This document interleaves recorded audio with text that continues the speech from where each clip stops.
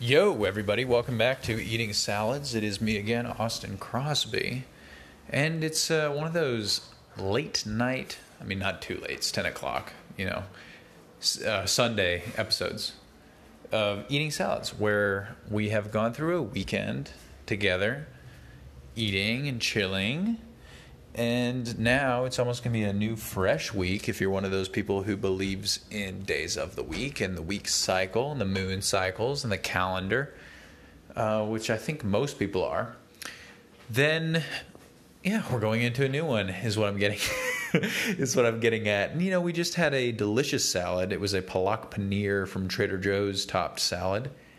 And we were video calling with our friend Jenna, who, if you guys are hotbox migrants and you've come over here and you know the backstory of Jenna, then you might appreciate that we were just video calling her. And we had a bottle of wine while talking about our adventures lately.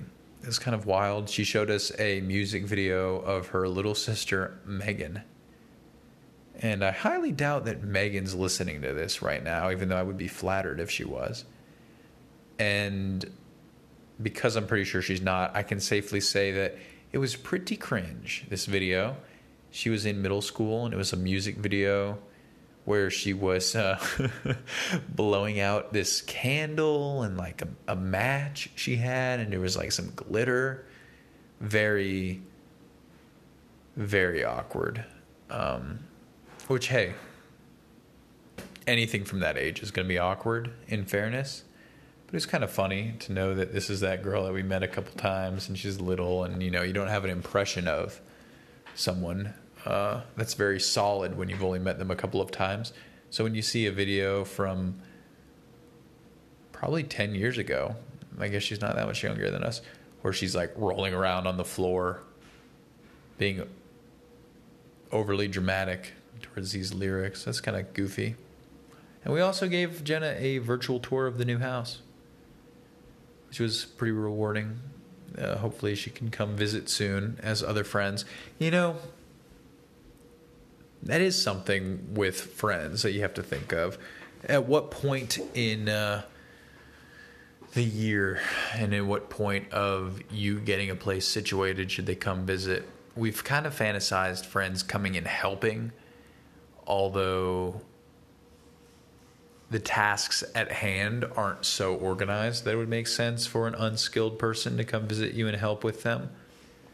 Be one thing to paint walls or to tear up carpet, but it's not like any of my friends are licensed electricians or plumbers or expert tile layers. That would be kind of cool. Did you guys ever remember that movie where I think it's Robin Williams? What is it? There's something about Gus? That's something about Mary.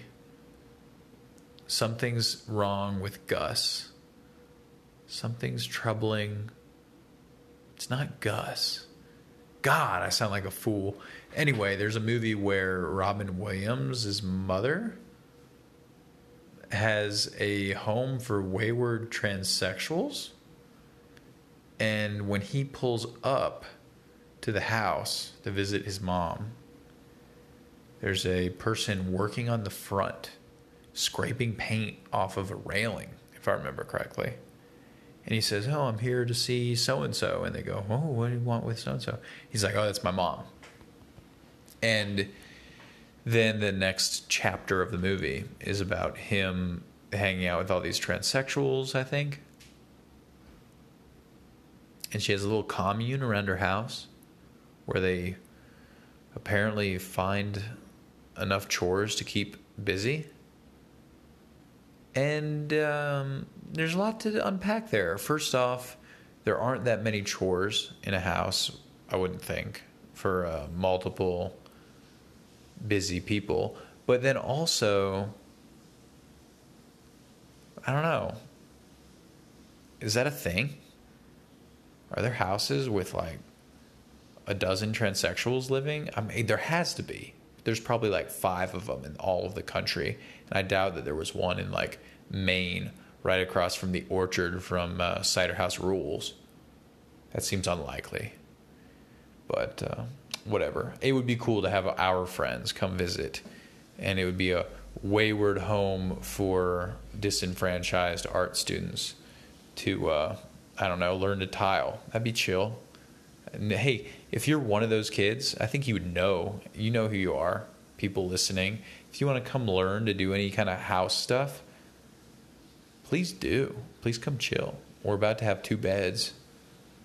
This isn't an open invitation by any means, but you know, if you're one of like 6 people, I think you'd put yourself on that list. And that 6 people includes the significant others of the 3 other people on that list. So you know who you are. I know who you are. You know what I mean?